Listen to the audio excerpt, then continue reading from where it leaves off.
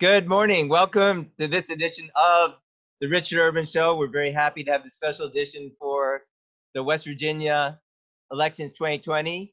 Today, we have Kris Raynes coming on. Thank you very much for being on. And she's running for the Supreme Court of Appeals Division 2. So, Kris, please introduce yourself and we'll take it from there. Thank you so much, Richard. I appreciate all the hard work that you've done to get me on today. My name is Kris Raynes. I live in Putnam County, West Virginia, and that's where I was born and raised. I went to Marshall University and the University of Akron School of Law. I started my career in Akron, Ohio at the Summit County Prosecutor's Office, where I stayed for 6.5 years, gained a ton of experience.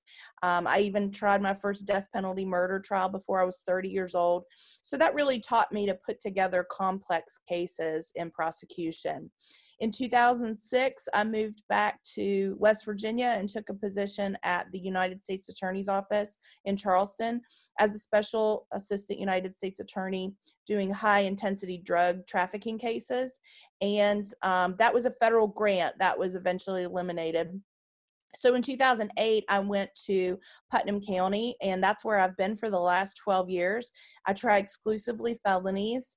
I do most of the violent felonies, a lot of the murders, but my main focus is on child predators, child sex abuse, and child abuse cases. Those cases are the most dear to my heart because those victims are the most vulnerable.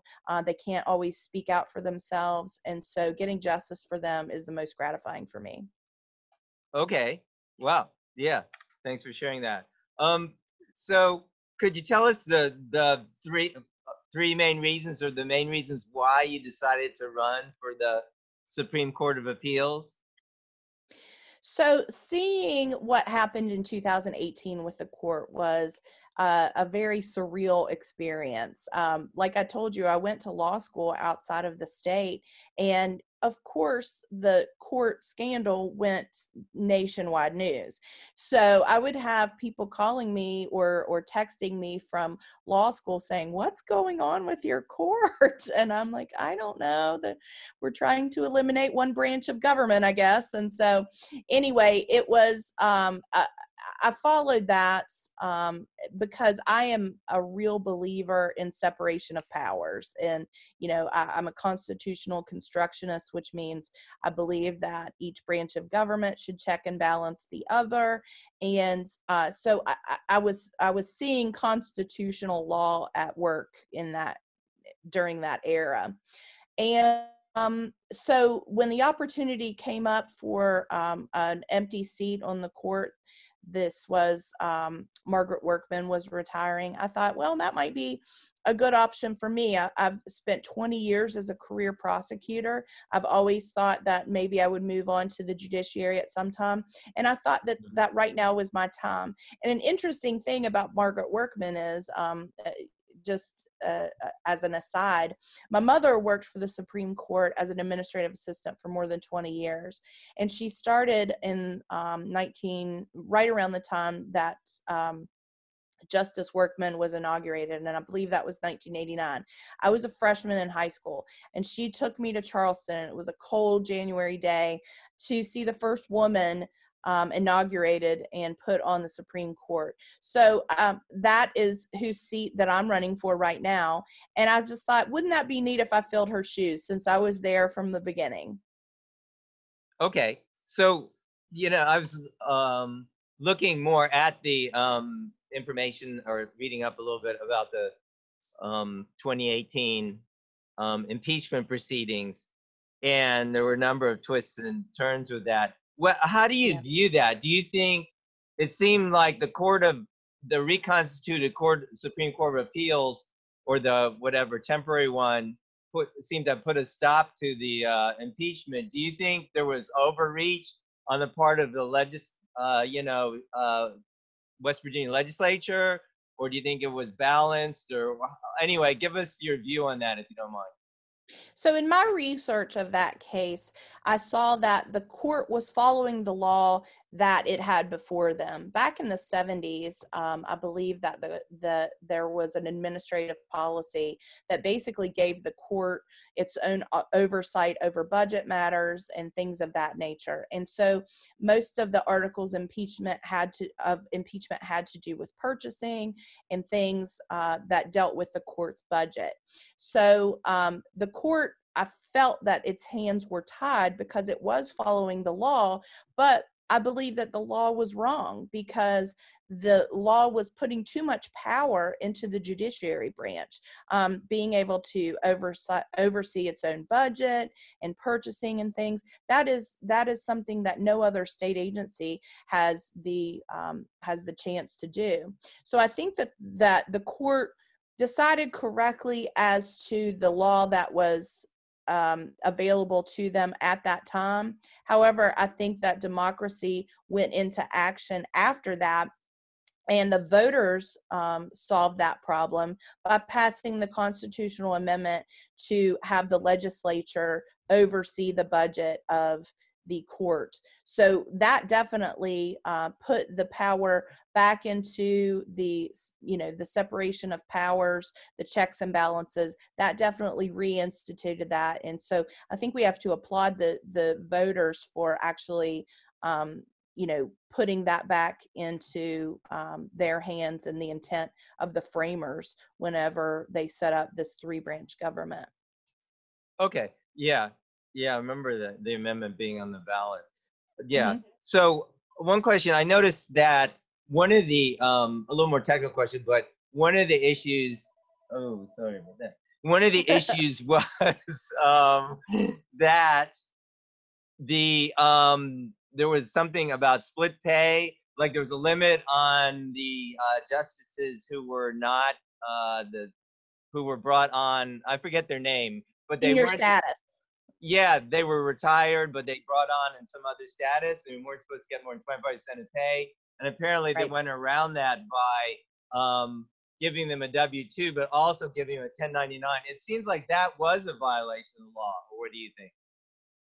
Well, I didn't really look into that part of independently, other than just the case law at the time there. But I definitely think that under the leadership of Chief Justice Walker at the time, and now Chief Justice Armstead, they've really put into place measures that you would think that the court would already have. I think that Chief Justice Walker put in a policy and personnel procedure manual, which is, you know, what most businesses, small businesses even have that.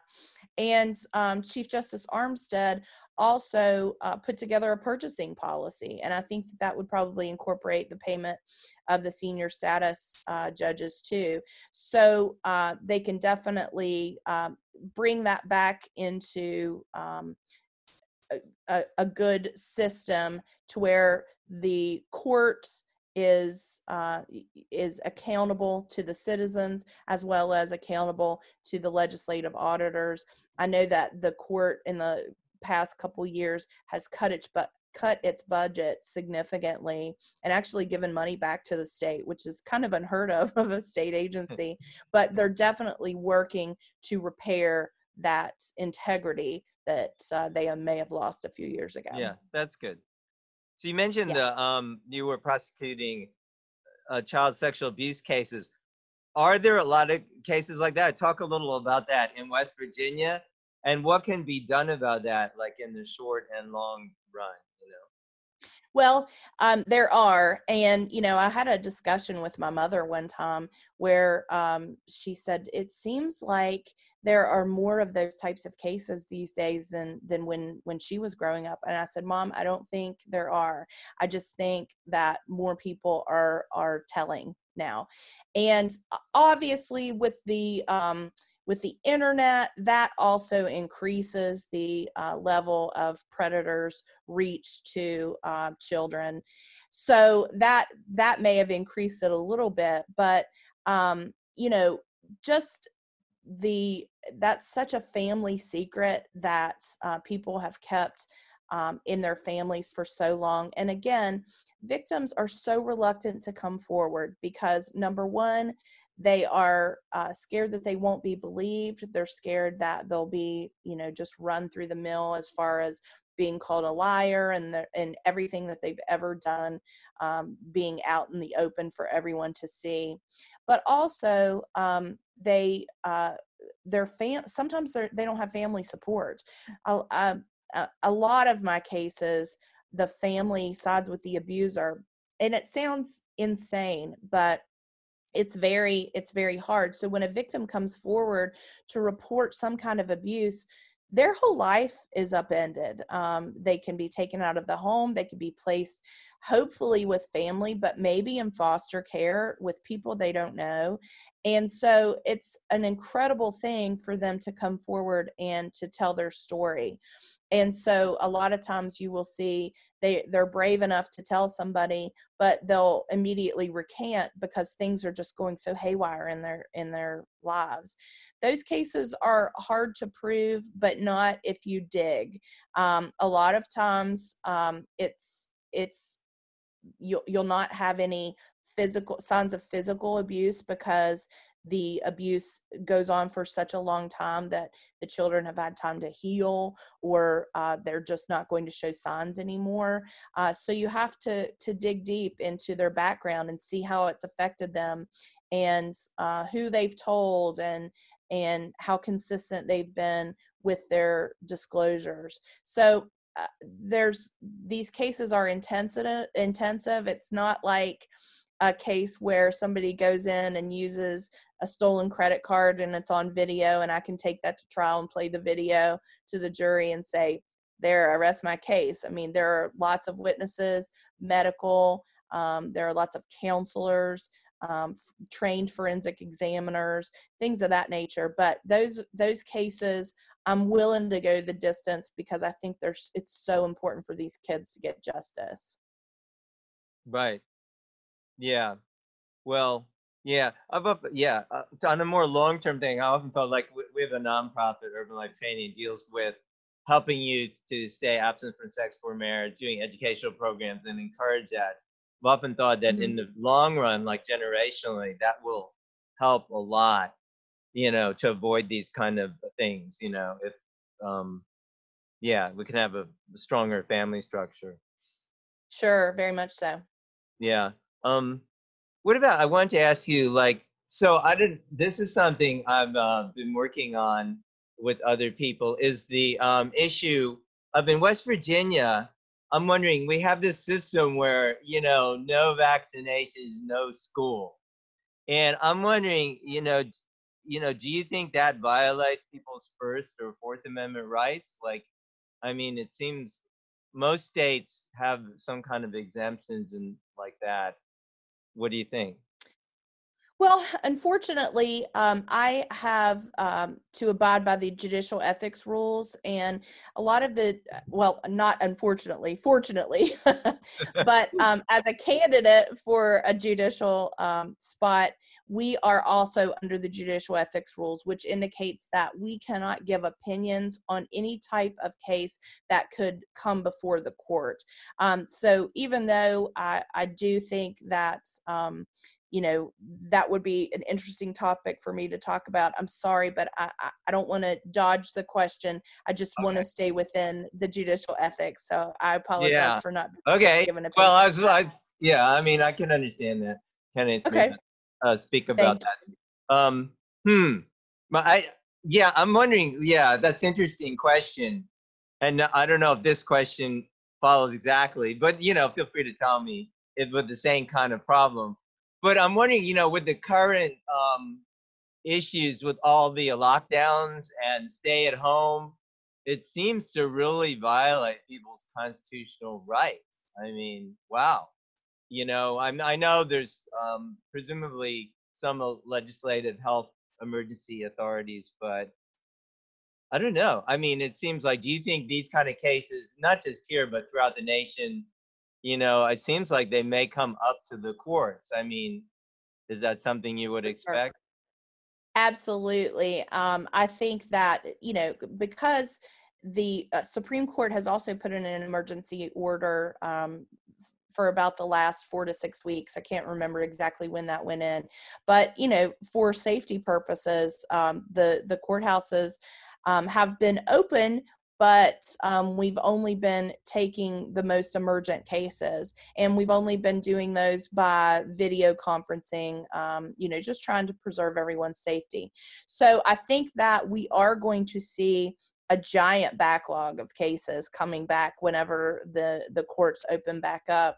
And so we're going to have to do our best to budget our time, budget our resources on that, because you know each person's case is important to him or her, and justice delayed is justice denied for these people. So we're going to have to get really creative about making sure that everyone has their quote unquote day in court, whether it be through a teleconferencing, whether they appear in court by phone, something like that, because there are constitutional protections, at least in criminal cases, where a defendant must be present during all critical proceedings. So we need to make sure that that is preserved in this new age of justice.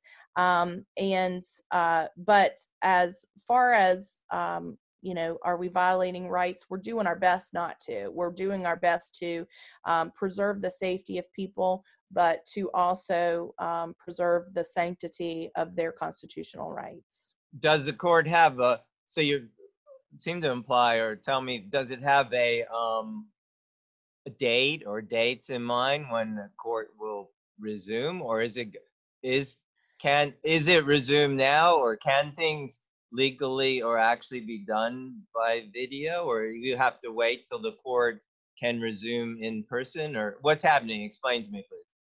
Yeah, no, we've been conducting Skype hearings, where the judge, myself, the prosecutor, the defense attorney, and even at least the inmates that are in jail have been reporting by Skype. I think the Supreme Court or some agency has provided the regional jail system with computers to where they can Skype into court, and that's actually been handled beautifully during this time. Everyone's been appearing, everyone can hear and see, and so we've been handling our business that way. I believe that our building will be opening back up on Monday, May 18th, and we will be using masks and social distancing and those types of precautionary measures so we can get through this. But again, the courts have stayed open during this process. We've prioritized cases. Obviously, the people who are incarcerated because their liberty is restrained, we've given great priority to those cases. We've had a lot of bond hearings because a lot of the defense attorneys are worried that there are issues with the virus within the regional jail system. However, I will say that there have been I don't know if you can hear my phone ringing, but I apologize for that. There have been no cases reported in any regional jail or penitentiary Okay. in the state. So, but the fear is there. All the inmates are appearing with masks, as well as the corrections officers. So it is important to know that we have not abandoned our judicial system. It's just operating in a different way right now. Well, so for actual trials, is it like, so are those happening now in person on a limited basis? They are not yet, and So and that's the so backlog you're talking about. that's going to be an issue because obviously criminal trials, there is a right to jury trial, and so will jurors be able to be coming in and social distancing? Will they be able to use masks? Will there be sanitary issues? These are all things that we need Yeah. to address. But we have a grand jury term coming up soon in Putnam County. Now we have a big enough room where I believe that we could probably do some social distancing and be okay. Yeah. But those are all things that we're going to have to Mm. discuss and really get to the heart of, because those are constitutional rights that must be observed. Well, I agree. and I'm quite a, if you check my blog and podcast, you'll see I'm quite opinionated in that one. Yeah, but to stick more with the interview today, but those are crucial issues, and I Sure. think a lot of things have been overblown or don't make sense. I think a Yeah, lot of people good. are as concerned about their safety as they are concerned about this economy. I mean, I think people are just as scared to see this economy fail as they are of the virus. So it is every commercial on TV tells you these are unprecedented times, and they could not be more correct. Right, that's true. Well, did like I know you have three opponents in the Division Two. Like sometimes I wonder. I assume. I mean, I haven't looked in detail, but that all the opponents are pretty qualified, I guess. Or did you want to share? Maybe you did tell us your background. Is there anything you want to contrast with the others who are running in your district? Like, well, I guess what I'm trying to say is, for us in the public, how do we like differentiate? Sometimes it seems I've been to forums for judges, other forums like locally for judges, and they all seem to me very qualified. So like, what makes you stand out? You know what I mean? What would you like to share about that? So it's real easy to remember for me is I'm the sole conservative in this race. I've been endorsed by the West Virginia State Republican Party. I've also been endorsed by West Virginians for Life, which is the Right to Life group. And I've also been endorsed by the Associated Builders and Contractors. So endorsements are still coming in. Those are the three that I can tell you right now. But the other three, in this case, and that the judges' races are nonpartisan. Yeah, However, that doesn't mean that we check our politics at the door. I will, on my campaign materials on my website, if I can share my website, it's sure. rainesforjustice.com. You will see that I was 2017's Putnam County Republican Woman of the Year.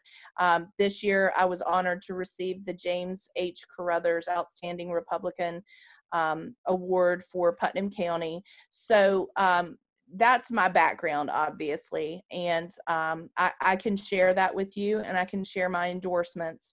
I will indicate to you that a lot of my opponents have been, especially one in general, have been given lots of money by trial lawyers associations.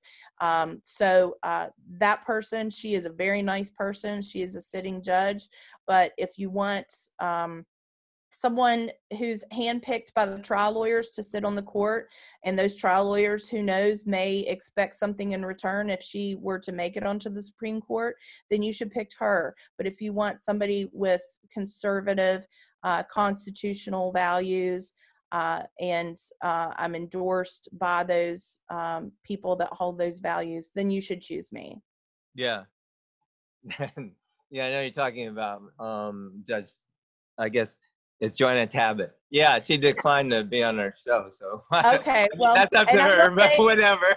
she's a very nice person, I'm sure but she is. she does have liberal leanings, as do Mr. Wooten, who was a Democratic legislator for several years, and Judge Douglas, who is a family court judge. He has Democratic leanings as well. So again, it's easy to separate myself from the herd in that race. I'm the conservative one, and Okay. I'm Um, proud of it. yeah, no, that's good. Yeah, I noticed on your site that you said, you're more about not that term comes up a lot, legislating from the bench, but you're more about Correct. constitutionally based. Is that Right. right? Absolutely. My judicial hero is Antonin Scalia, and he was a constitutional originalist, a constitutional constructionist, which means he believes in the plain meaning of the statute or the Constitution and the intent of the framers or the legislatures. So I believe that my role as a justice would be to interpret the law, not to create the law. That's not my role. That's not the intent of the framers. The only people that should be passing new law is the legislature. My role is to call them down the middle like a referee to say constitutional or unconstitutional. And that's the way the framers designed it. I think that our democracy is the best in the world, and it's because of that three branch separation of powers and checks and balances system that our forefathers set up. Okay. Well, would you like to share anything like in conclusion for the viewers about your candidacy, or just anything you'd like to share to wrap things up? Please go right ahead. Okay. I really appreciate your time and your effort to put this together. There are so many things that I'd like to share that I just can't get in interviews that I'm doing, short interviews. So I'd like to welcome people to check out my website, which is raynesforjustice.com. My Facebook page is Kris Raynes for WV Supreme Court.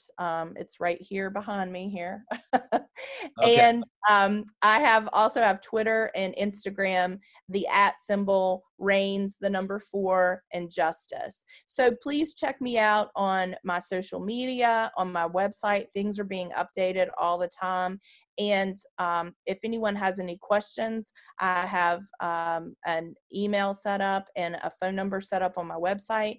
So please reach out. I appreciate all chances to talk to people right now because I'm not getting to talk to anybody right now. So that's why I appreciate these types of forums to get the word out, because otherwise I'd be going from county to county, knocking on doors, talking to people in person. And unfortunately, that's just not possible right now. Okay. Well, thank you very much for being on the show. We look forward to voting on June 9th, and thanks for giving us information about your website and everything, and for your time today. Thank you So, so much for all your efforts. I appreciate that, Mr. Urban. okay, so I'm your host, Rich Urban, reporting to you from Harpers Ferry, West Virginia. Thank you for joining us for this interview today, and we will see you next time.